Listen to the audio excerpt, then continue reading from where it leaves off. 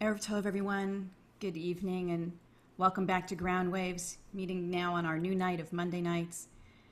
And hello from the Laurentian Mountains, my Tzion of the West, an hour north of Montreal, where I grew up, where my family has had a home on Lake Manitou in Ivry-sur-le-Lac for 54 years.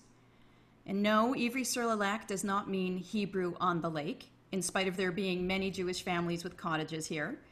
It actually refers to a French countess whose family name was Ivry, who purchased the land back in 1891 for her son. I want to tell you a family story from these parts. She was 3 or 4 years old when it happened, visiting my great-grandmother Rose at her country home along the Richelieu River in Saint-Hilaire, just east of Montreal, as she did so often. My mother was playing down by the water. The river was swollen, the waters were higher than usual, and in the midst of her fun, my mother fell and landed in the swift swirling current of the Richelieu. And unable to swim or fight the momentum of the river, she flailed her arms and legs and thrashed about, to no avail. Out of the corner of his eye, a young teenager working for my great-grandmother in her garden noticed a lot of splashing in the river and thought maybe it was a big fish. He kept trying to get my great-grandmother's attention, but she was focused on her gardening. And when he realized it was my mother in trouble in the water, he yelled to my great-grandmother, who raced to the river, climbed onto the retaining wall, jumped several feet down into the water, and grabbed one of my mother's pigtails, pulling her to safety seconds before the river would have swept her away. If you knew my great-grandmother Rose, you wouldn't be surprised by her heroics. She was an assertive and accomplished businesswoman, the founder of our family business over 100 years ago, with a strong and decisive will who made things happen. Sound familiar? I hope just a little bit. But in that particular feat, my great-grandmother not only saved my mother's life, she saved mine. In that courageous moment, my great-grandmother allowed for the path of my mother's life to continue to unfold, which eventually led to me, with a few other notable accomplishments along the way, like my siblings, I suppose. But enough about them. Yes, I'm the youngest. Can you tell? Our family grew up to spend a lot of time around water. Summers swimming and skiing here on Lake Manitou, and winters skating and playing hockey and snowshoeing on her frozen face. The natural beauty and wonder of water continues to play a big role in our family's love of nature. But the story of my mother's near drowning hovers in my consciousness, not only because it nearly took her life, but because the power of water to be simultaneously a source of birth and a cause of death, a place of playful relaxation and total dread, a symbol of both renewal and despair, makes it a beguiling, if alluring, presence in the world. Like the force of water, our free will can lead us to either be the people we dream of being, to build the lives we deem worth living, or it can lead us to submit to fear and insecurity and unleash pain and suffering on those around us and on ourselves. Free will, like water, can birth or kill. The choice is ours. It's a timely challenge given the world we're living in right now. The Kabbalah understands that true reflection, deep introspection, takes place in the context of relationship. By truly engaging with one another, we can heal not only the relationships that connect us, but by doing so, we come closer to fulfilling our own individual potential and our own truths. And we learn this from water. In Mishlei, we read, Kamayim hapanim lapanim, kein lev ha'adam la'adam. As in water, face answers face, so the heart of a person to a person. Rav Bunam asked, why does the verse read in water face answers to face and not in a mirror? He explained, just as a person can see their reflection in water only when they bend down close to it, so too the heart of a person has to lean into the heart of their fellow, and then their heart will see itself within the other person's heart. To be in a relationship with another requires that we look not superficially at one another as we might glance into a mirror as we walk by it, but that we look deeply at one another, into each other's eyes, into each other's hearts, into each other's pain. And when we do so, we're able to behold the depths that we each contain. And we learn also from water that when we lean in for a closer look into each other's hearts, we gain appreciation for the constant flowing and changing that animates a person's soul. We become more sensitive to the changes others go through and more accepting of the changes in the flow of our own lives and our own hearts. But water can be threatening, as we know.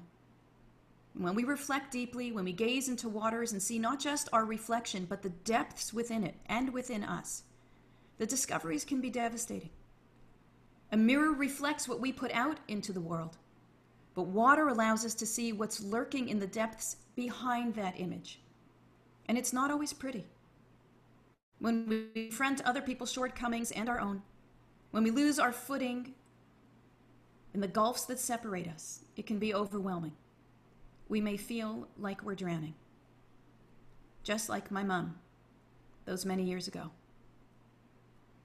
In one current example, something that I've been thinking about the last several days, the news of vengeful anti-Semitic rhetoric emerging out of some of the Black Lives Matter movement has become disorienting for many of us.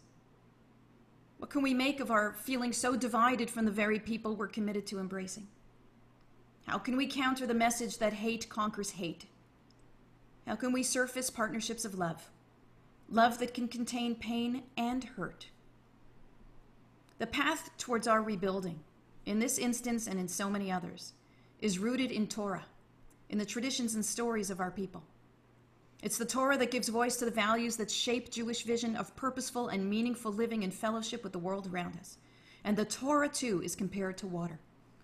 Just as water is a necessity for life to survive and thrive, so too Torah is necessary for moral integrity, for soulful courage, and for spiritual vitality.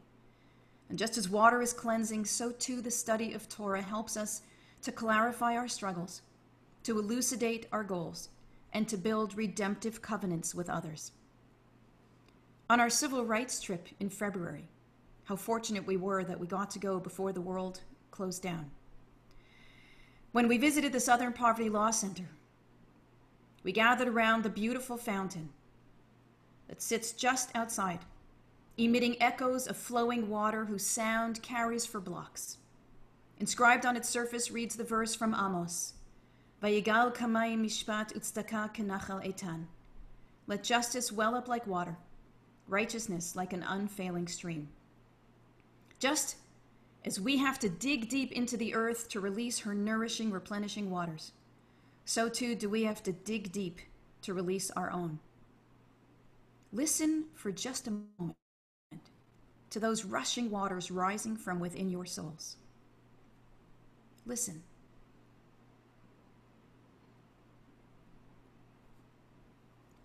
Dig deep. Look deep. Let those waters emerge and flow today and always. Let them bring forth and not suppress life. Let those waters not drown our pain, but rather surface our hope in ourselves and in one another.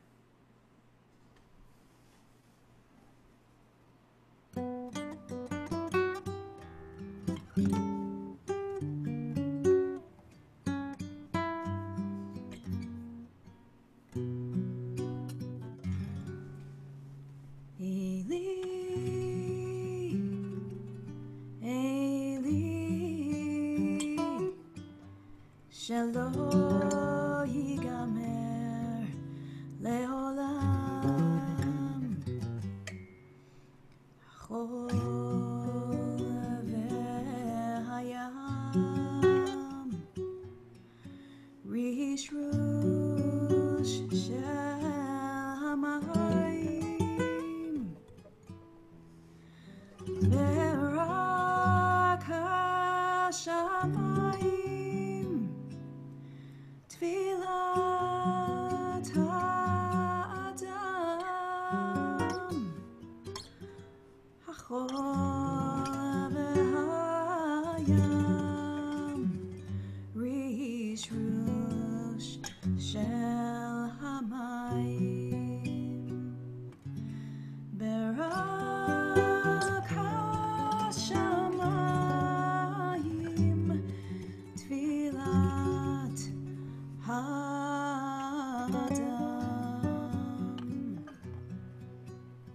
My God, may these never end. The sand in the sea, the rustle of the waters, the lightning of the heavens, and the prayer of human beings.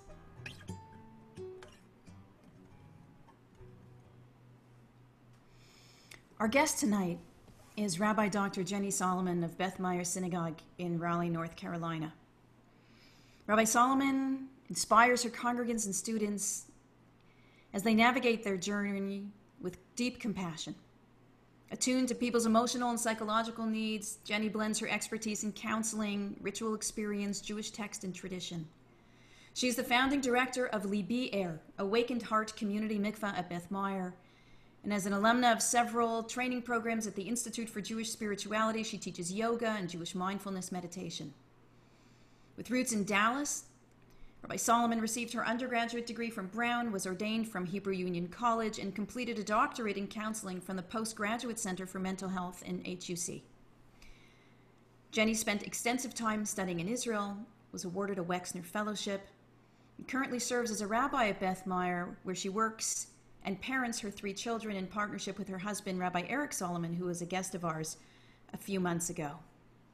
Jenny is widely known for her passion and her expertise around mikvah, having spearheaded not just the building of a ritual immersion pool for her community, but having created a sacred space for creative and compelling ritual to infuse liminal moments in life with a deep sense of meaning and power, transitions between sickness and health, major life cycle moments, career changes, spiritual milestones, and more. We are so honored and excited to have you with us, Jenny. Welcome to Ground Waves. I'm so honored to be here. Thank you, Deanie, and thank you, Dan. With your words of wisdom and with your melodies, Dan, I am totally transported. So it's really a gift to be here with you all. Thank you, Jenny. So obviously you have many talents and much wisdom that distinguish your rabbinate. But tonight I'm really interested in your relationship to mikvah and ritual immersion as a core practice of Jewish spirituality. You have the unique distinction of having spearheaded the building of a mikvah, a dream of mine. So I would love if you could open by telling us a little bit about how you became interested in this ritual and maybe a couple of details about the ritual itself for those who may be less familiar. Sure. So mikvah is usually translated as ritual immersion in a body of water. It's an ancient ritual, literally thousands of years old. The first time that we see immersion appear is in the Torah. It's explored most fully in the book of Leviticus, although we don't get so many details. Much of it is elaborated upon by the rabbis much later on, and then sort of a whole body of Jewish law developed around the mikvah. And interestingly, the word mikvah, the first time that root word appears in the Torah is at the very, very beginning of Genesis. And it says that God yikavu et hamayim, that God gathered the waters.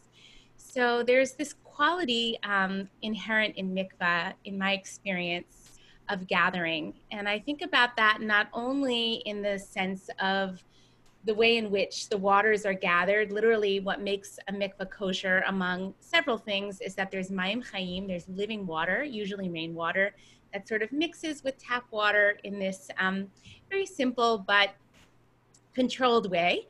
But even more so that it's a kind of gathering of myself, a gathering of my, our different parts of our lives, moments in time, a gathering of connection in terms of over the generations, over time and space. So I really love that idea of gathering that is so much at the heart of mikvah. A little bit about my journey with mikvah. I discovered the mikvah really many years ago when Eric and I were dating and then eventually were engaged to be married.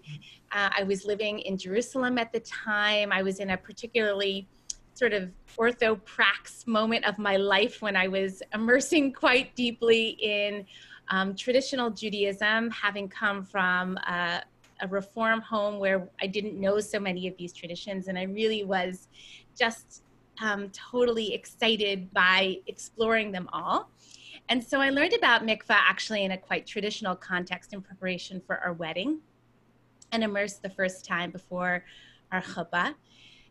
But over time, what was so amazing and unanticipated is that the mikvah really became much more about my own healing and my own growth, spiritual awakening than my relationship per se, although it was helpful for that as well. And then when we moved to Raleigh 15 years ago, there was one mikveh in town, a mikveh that was under the auspices of the local Orthodox and Chabad center here. And while I was able to use that mikveh for myself, most of our congregants weren't for one reason or another. And it became very clear to me that we would, that I dreamed of building a space where everybody could come and immerse for their own purposes in a way that felt whole and true and honest to their own experience. So that's a little bit about how it all unfolded. Jenny, how do you explain the renewed interest in mikveh that we see throughout the liberal and progressive Jewish world, and that's evidenced by the growing number of community mikvahs in the country that are devoted more and more to these kinds of creative meanings that the mikvah can hold, that we're going to talk about more in a moment?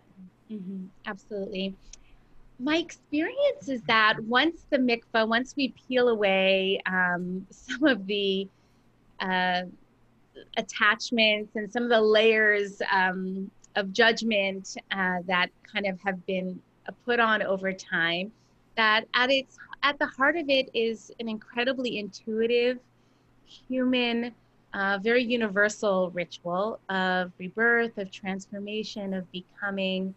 And it's deeply embodied, right? So for over these last many years, so much of Judaism has become kind of a neck up experience, very intellectual. And the mikvah invites us to enter into our experience, into prayer, into our own truth in a fully embodied way. And I think that's very healing for people of all kinds and all the ways in which they come to the space. So I think that's a little bit. And I want to really mention, I'm so grateful for the people who have come before us, the great leaders and pioneers at Mayim Chaim, for example, in Newton, Massachusetts, who charted a path boldly for us, other new mikvaot to be born in our own image, but with their same spirit of being a totally non-judgmental place where people can come and the authority for the Jewish ritual lies in them, not in a rabbi, not in an external gaze, not with judgment, but just them coming exactly as they are in the driver's seat of their own experience. So tell us a little bit about some of the ways you've been able to incorporate mikveh in the lives of your students, your congregants. For what kind of life moments or experiences has it become a compelling ritual for people? Sure. So I like to think about it kind of in three buckets. We still have people who come for what we call traditional reasons. There are folks who come for nidah, for that practice of monthly immersions within the context of a sort of traditional heteronormative marriage. Although I will say what's so beautiful is that we have gay women coming, we have men and women and non-binary folks coming to prepare for their chuppah. So even that category of what I would call like traditional immersions has been expanded in the most wondrous of ways. And then of course we have conversions that take place. And I love that every rabbi who walks into our doors, and we serve sort of a fairly large area in North Carolina, they walk in and they can be fully themselves. They don't have to pretend to be anybody else, and they can walk their convert through the final steps of the conversion program with their own path, their own style, their own sense of integrity for Jewish tradition. So that's sort of the traditional bucket. Then we have customary immersions. So for hundreds of years, there are different reasons why Jews have traditionally come to the mikvah, not required, but that means, coming before holidays, coming on Shabbat, coming in the 9th month of pregnancy. So these are all different customs that have taken hold. And then we have the third bucket, and at our mikvah, the third bucket is the biggest one. But those are all the creative reasons. People coming, I had somebody who came last night, actually, who I guided. She has struggled with unemployment, and she's now in a new job that feels good and whole and like the right path for her. And interestingly, she shared with me, it's such a tender moment as somebody prepares to immerse. She was sort of sorting through, we have a beautiful collection of ritual ceremonies that are laminated so you can take them with you into the water.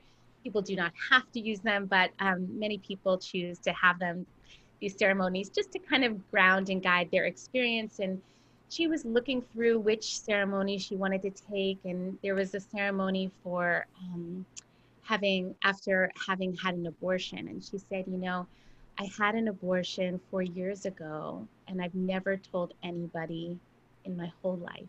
And it was this week 4 years ago. Oh, And wow. she said, could I take this ceremony too? So, we hold these experiences in our bodies, some of them speakable, some of them unspeakable. And I'm just continually amazed. People find themselves to the mikvah. They think sometimes they're coming for one reason, and they find that there are many more. So I love what you said at the beginning, Dini, about the way in which water is both destructive and life-giving, and it is this and this and this and this. And it's such a beautiful expression of the sort of non-dualistic nature of our indigenous spirituality, that it need not be one or the other, it's all of it.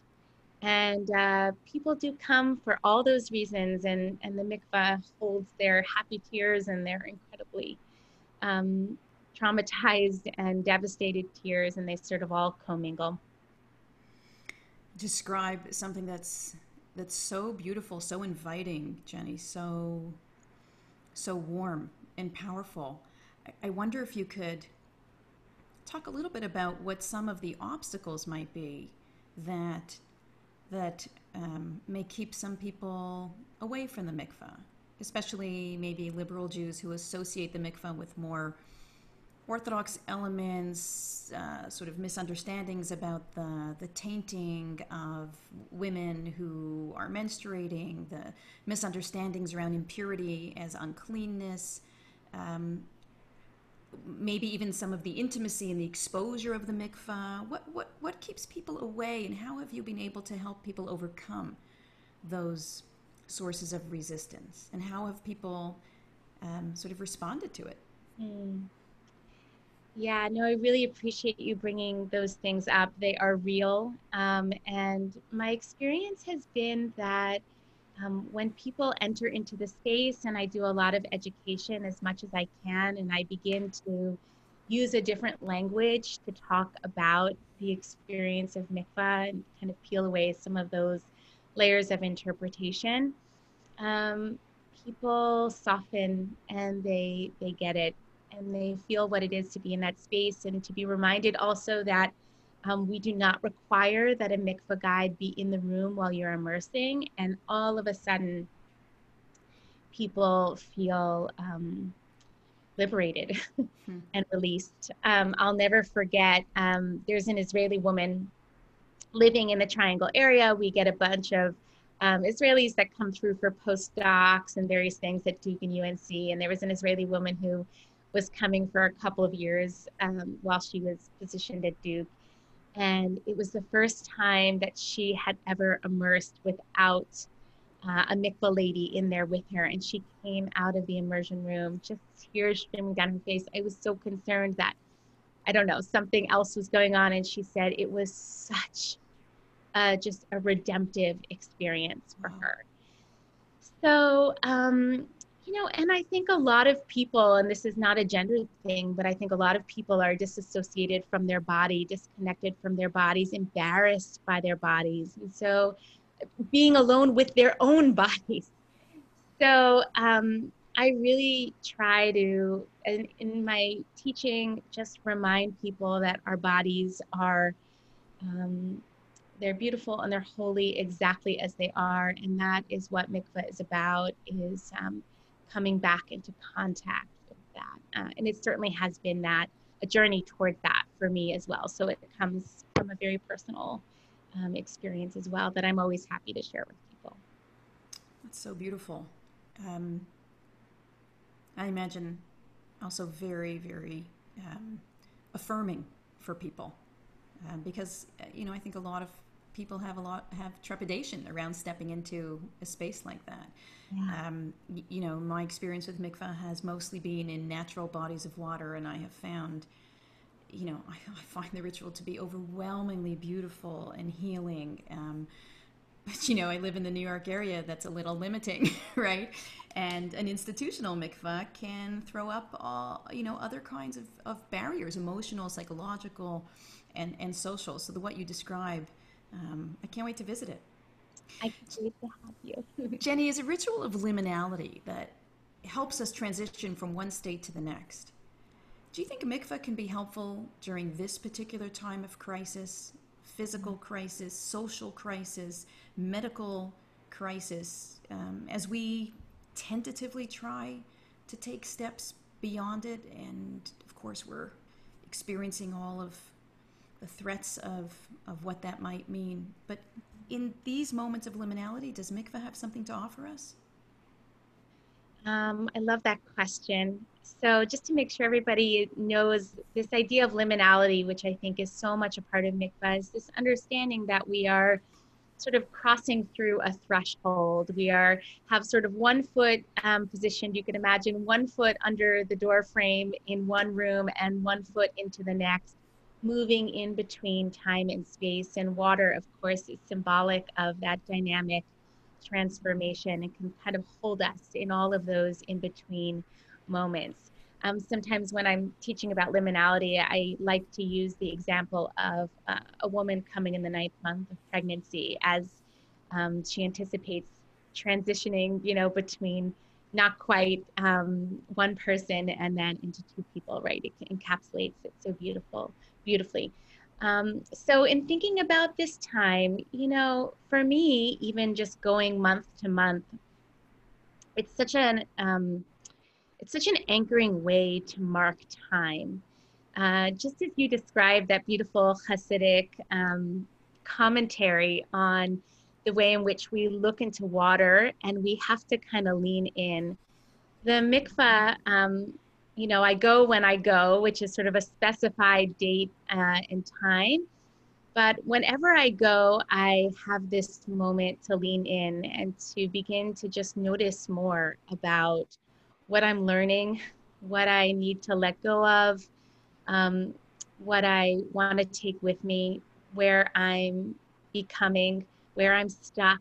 All those pieces become places to explore and to really feel in my body when I immerse. So in that sense, we can feel like in this pandemic time that um, it's like we do what we do and then we go to bed and then we wake up and do what we do again. There's this way in which time is kind of undifferentiated.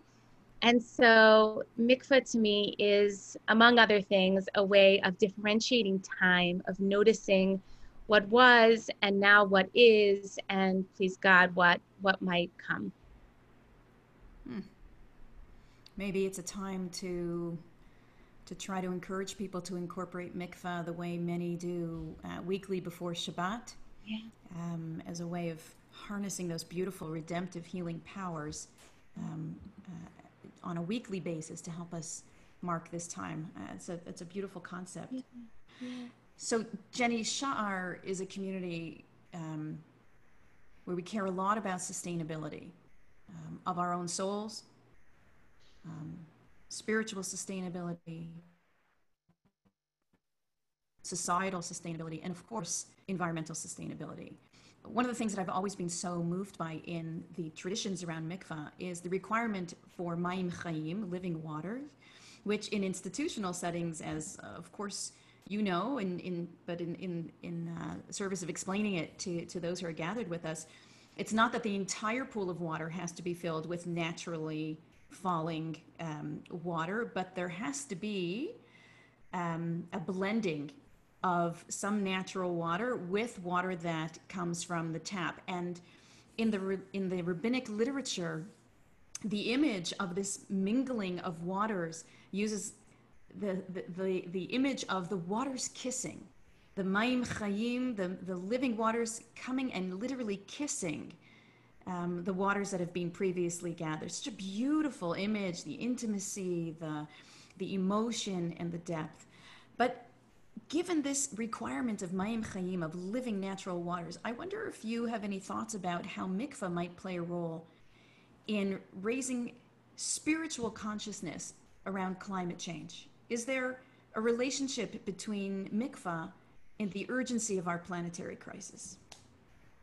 I imagine there are so many ways to answer that question, and I don't think anyone has ever asked it of me before. But for me, in the same way that mikvah invites an honoring of the body at its most elemental level, right? We are actually, I don't remember the percentage, but I think our bodies are like mostly water. There's a way in which when I immerse, I am also reminded of these most fundamental building blocks of life, that in the same way that artifice and makeup and jewelry and all of that stuff is stripped away, there is a kind of encounter with the most elemental sources and sustenance of our being. And I just always walk away. There's such a simplicity to it, right? I mean, it's a body and it's water. It's very, very simple. And yet I always walk away with just a deepened appreciation of this planet that continues to hold and nurture me and us, and a desire to protect it out of that sense of gratitude. There's a beautiful tradition that, of course, we know scientifically all the water that ever was is all the water that we have in this world, and that the water of the mikvah flows from Eden. And on the one hand, it's quite imaginative that sort of the Garden of Eden water would magically appear in our mikvah in Raleigh, North Carolina. But in fact, it's not so much a stretch of imagination. It's actually the truth. And the truth is that we are my little corner of North Carolina is connected to the waters of Eden, and it's connected to the waters that sustain all human life. And so once again, there's that sense of we are all gathered together on this planet, and we have to guard and protect it and each other. That's a beautiful answer.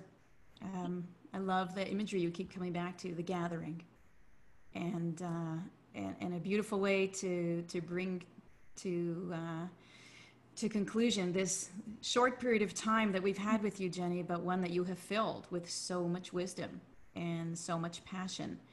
And I hope that we will gather again. In fact, I know that we'll gather again because we're starting to talk in the community about a very special pre-High Holy Day ritual immersion workshop that Samara Stern is creating together with me and others. And given the limitations of the world right now, Jenny, you have generously offered to guide us in developing an adapted ritual of immersion that our community members can enjoy as part of their preparations for Rosh Hashanah within the privacy of their own homes. So I want to tell everyone to keep a lookout for more information for this workshop, which we're hoping to offer on Sunday, August 23rd. And I want to thank Jenny for offering to extend her wisdom and her creativity and her passion into helping us devise that as well. Thank you, Jenny. And I can't wait to learn more, to visit. Great. And I hope that all have the opportunity to immerse in the beautiful waters that you've created. Amen. And maybe one day in your mikvah in New Jersey. Amen. You hear that, everybody? Thank you, so Jenny. Done. much.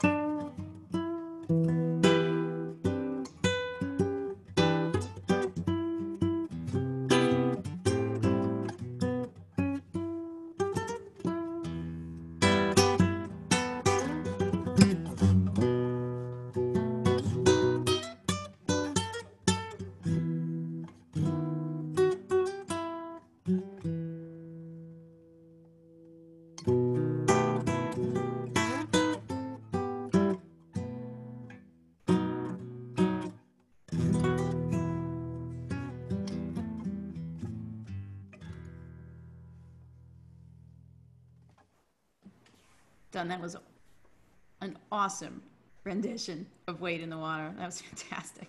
Thank you. The Jewish tradition teaches us that water is also actually the ultimate symbol of joy. The message comes from a statement in the Mishnah about a ceremony that's called Simchat Beit HaShoeva, a ceremony that used to take place on Sukkot in the ancient temple in Jerusalem. It involved these wild processions with huge torches and water hauled in in these fancy golden vessels, blasts of the shofars, some music, jubilant dancing, handstands, juggling by all these leading sages. I have to go to class for that. And finally, this elaborate ritual of pouring water on the altar. It was such a huge celebration that the Mishnah declared, whoever has not observed Simchat Beit HaShoeva has never in their life seen true joy. Far from being melodramatic, I think the Mishnah is actually touching on something quite profound, something that I think we're all hoping to access, and maybe especially today. Rav Aaron Soloveitchik explains why water was chosen for this particular rite. It might have made more sense to use wine. Wine, we know, is a substance that brings joy and gladness, or maybe fine oil, one of the ingredients used in the offerings made on the altar. Why use something so uninteresting, so simple, so ordinary as water to honor the altar? That's true, wine is more celebratory, Rav Aaron admits, but wine is a substance that artificially stimulates joy within us. The happiness that it causes is external to us. So oil, definitely more special, a highly prized commodity in the ancient world. Its value alone would have produced excitement.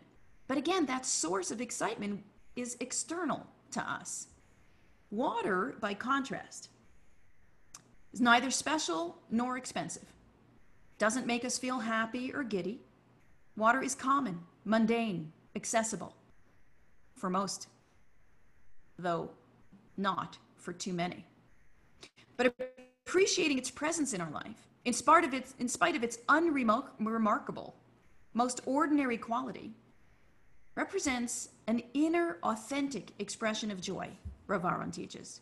The cultivating within ourselves the ability to appreciate and to celebrate the most basic building block of our lives, an analogy to our families, our friends, communities, work, food, nature, our neighborhoods, in spite of their everyday presence in our lives, that would represent accessing a dramatic inner joy.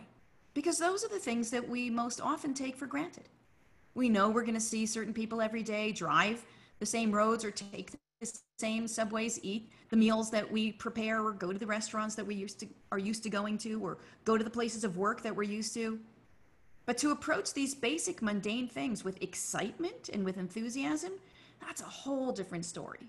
And it's one that we're actually learning today as we continue to shelter, continue to retreat from the world as we know it in the face of the risks of COVID-19. We usually reserve our celebrations in life for moments and for people who are out of the ordinary. But if we can't experience joy in the everyday, in the mundane, in that which holds our lives in their very ordinariness, well then, warns the Mishnah, we don't have a clue as to what real happiness. Accessing that level of joy does more than enrich our own lives. By learning to be happy, truly happy, we free ourselves to live in peace with those around us. How much of the pain we cause others or they cause us comes from personal unhappiness, insecurity, emptiness that too many of us feel and that we then use to punish others with. Learning to feel joy is a crucial life skill, a real and serious part of investing in ourselves and in our relationships. Rabbi Adin Steinsaltz, the prolific Talmudist and mystic of our own time, reminds us that joy is not the opposite of sadness. Joy is actually what we feel when we experience our own truth, the unmitigated, honest acceptance and affirmation of all that fills our lives and our potential to live them with dignity, with possibility, and with hope. And it all comes from water. When I was interviewing for rabbinical school at JTS 33 years ago, the interviews took place in what was called the green room, a room with wall-to-wall shaggy lime green carpet with a glass table around which the interview committee sat with the candidate sitting at the head. Now, word got out my year that the committee was asking each applicant the same opening question after offering them a glass of water. What blessing, what bracha is made over water? Is there a bracha made over such an ordinary substance? Now, the glass table made it impossible to cover up your nervous hand-wringing, wondering if this was a trick question. It was not. A blessing is indeed made over water. The blessing is, Baruch atah Adonai Eloheinu melech haolam, shehakol nihiyeh bidvaro. Blessed are you, the source of life, by whose word everything comes to be. Water is the building block of all forms of life. This blessing is the foundation of all blessings. If you forget the right blessing to say for a particular food you're eating, this blessing will always do. Everything edible under the sun can be blessed by that bracha. In the same way, every moment of life contains within it seeds of blessing. Our accomplishments and our failures, our strengths and our weaknesses, our merits and our sins, our anger and our happiness, our fear and our courage. It is we who have the power to make something of those moments and to bring their blessings to life. So what do we make of the moment in which we find ourselves now, as we're tentatively stepping back into life while the pandemic threatens to resurge? What is it that we make of this moment now in the midst of a social uprising in the name of justice and love that contains voices of hate? What do we make of this moment now during the week in which a fast day will be commemorated on Thursday, Shiva Asar B'Tammuz, mourning the breach of the walls of ancient Jerusalem, while Jerusalem today threatens to breach its own promise to be a land of peace and a home filled with justice? Can we dive into the chaos and rise to the occasion? Can we own our mistakes and respectfully point out those that belong to others? Can we ask forgiveness from one another and do better next time? Can we express our disappointment and seek productive partnerships and recommit to our goals? 33 years ago, I gripped my glass of water and recited the blessing for all to hear. Shehakol nihiyeh bidvaro. Whose word brings everything into being. This is our mandate, our blessing and our burden, to take what can be dangerous like water and to make it life-giving like water. Listen for it, dig for it, immerse in it, and then come out and dry off and get back to the work of building our world of love.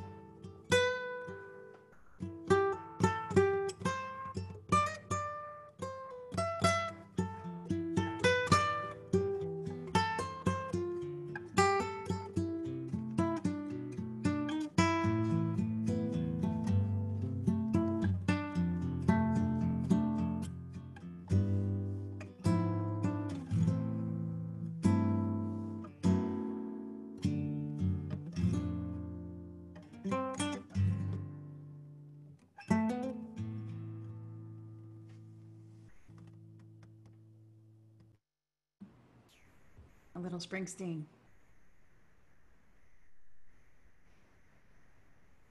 Our prayer for healing tonight is inspired by a modern Techina prayer. Techinas are a unique collection of women's prayers written between 17th and the 19th centuries. This is a modern Techina that was composed for going to the mikveh, which I've adapted in light of our reflections tonight. Ribono Shel Olam, God of Sarah, Rivka, Rachel, and Leah, and of Abraham, Yitzchak, and Yaakov. We're here before you as countless generations of Jewish people have gathered, contemplating the holiness of Mayim Chayim, living waters. Bless us, Holy One, in body and in spirit. Keep us and those we love healthy, safe, and strong. Protect and nurture us. Bind us together in love. Grant us lives without strain or struggle. Grant us fulfillment and sustenance from our livelihoods. Rachamana, compassionate one, lead us in the path of righteousness and help us use our abilities to repair this broken world. Help us ease and gladden the lives of those we cherish. Give us the vision to recognize our unique capacities to make the world a better place, and the courage and the stamina to do so.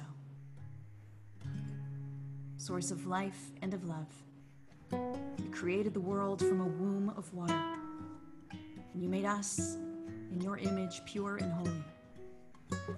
Thank you for our miraculous bodies, which move to rhythms as do the sun and moon, the seasons, Shabbat, and the holy days.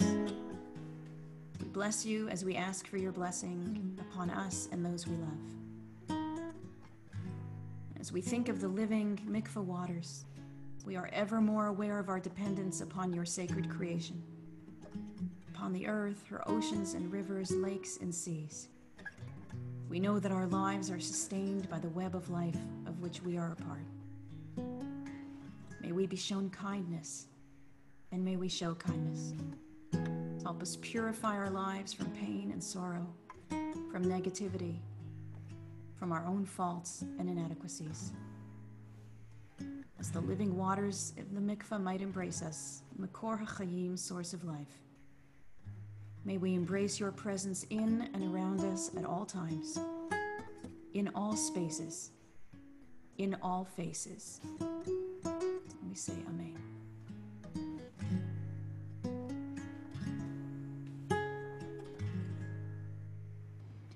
Olam Chesed Yibaneh Yadai Elai Elai Elai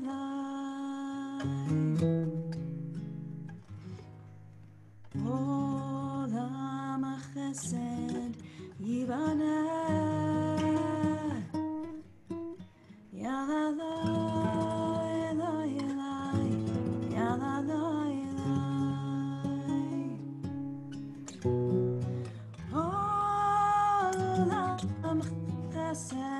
Yibaneh, Olam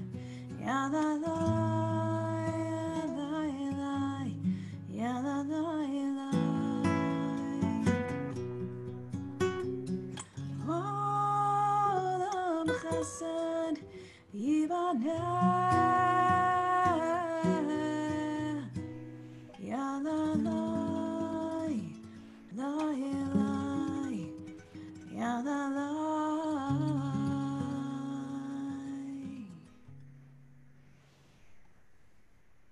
Before we conclude, I thank again Rabbi Dr. Jenny Solomon, whose wisdom, whose creativity, whose warmth inspired us tonight, I hope, to take the plunge. So again, look out for more information about our mikveh immersion ritual workshop on August 23rd. I really hope you'll join us. Next week on Ground Waves, we will have a guest who will speak with us about the issue of annexation and how it is that we are to understand the concerns and the consequences that are animating the Middle East, the Jewish world, the Palestinian world. On Wednesday night of this week, I want to invite you to join me for jurisprudence. Our topic will be halacha and racism. There'll be a reading that will be shared tomorrow, and that'll go live Wednesday night, 7:30 p.m. Don, thank you as always for your incredibly beautiful music and your inspired choices that you bring to us each and every week, how you manage to align the theme of the pieces you play with what we're talking about. It expands the spirit of Torah throughout Ground Waves, and I'm so grateful to you. We're going to close as we begin.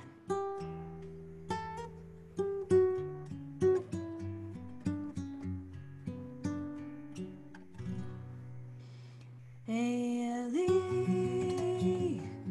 Eli, Shalom yigamer leolam, achol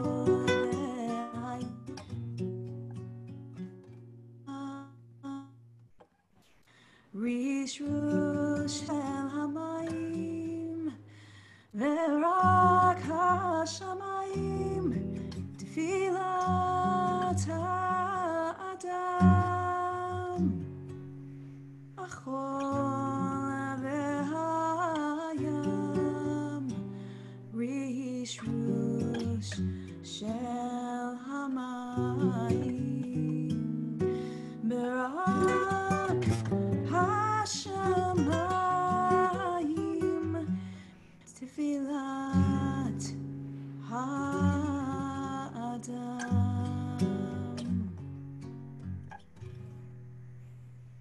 Laila Tov, everyone. Stay safe, stay healthy. My love to you all.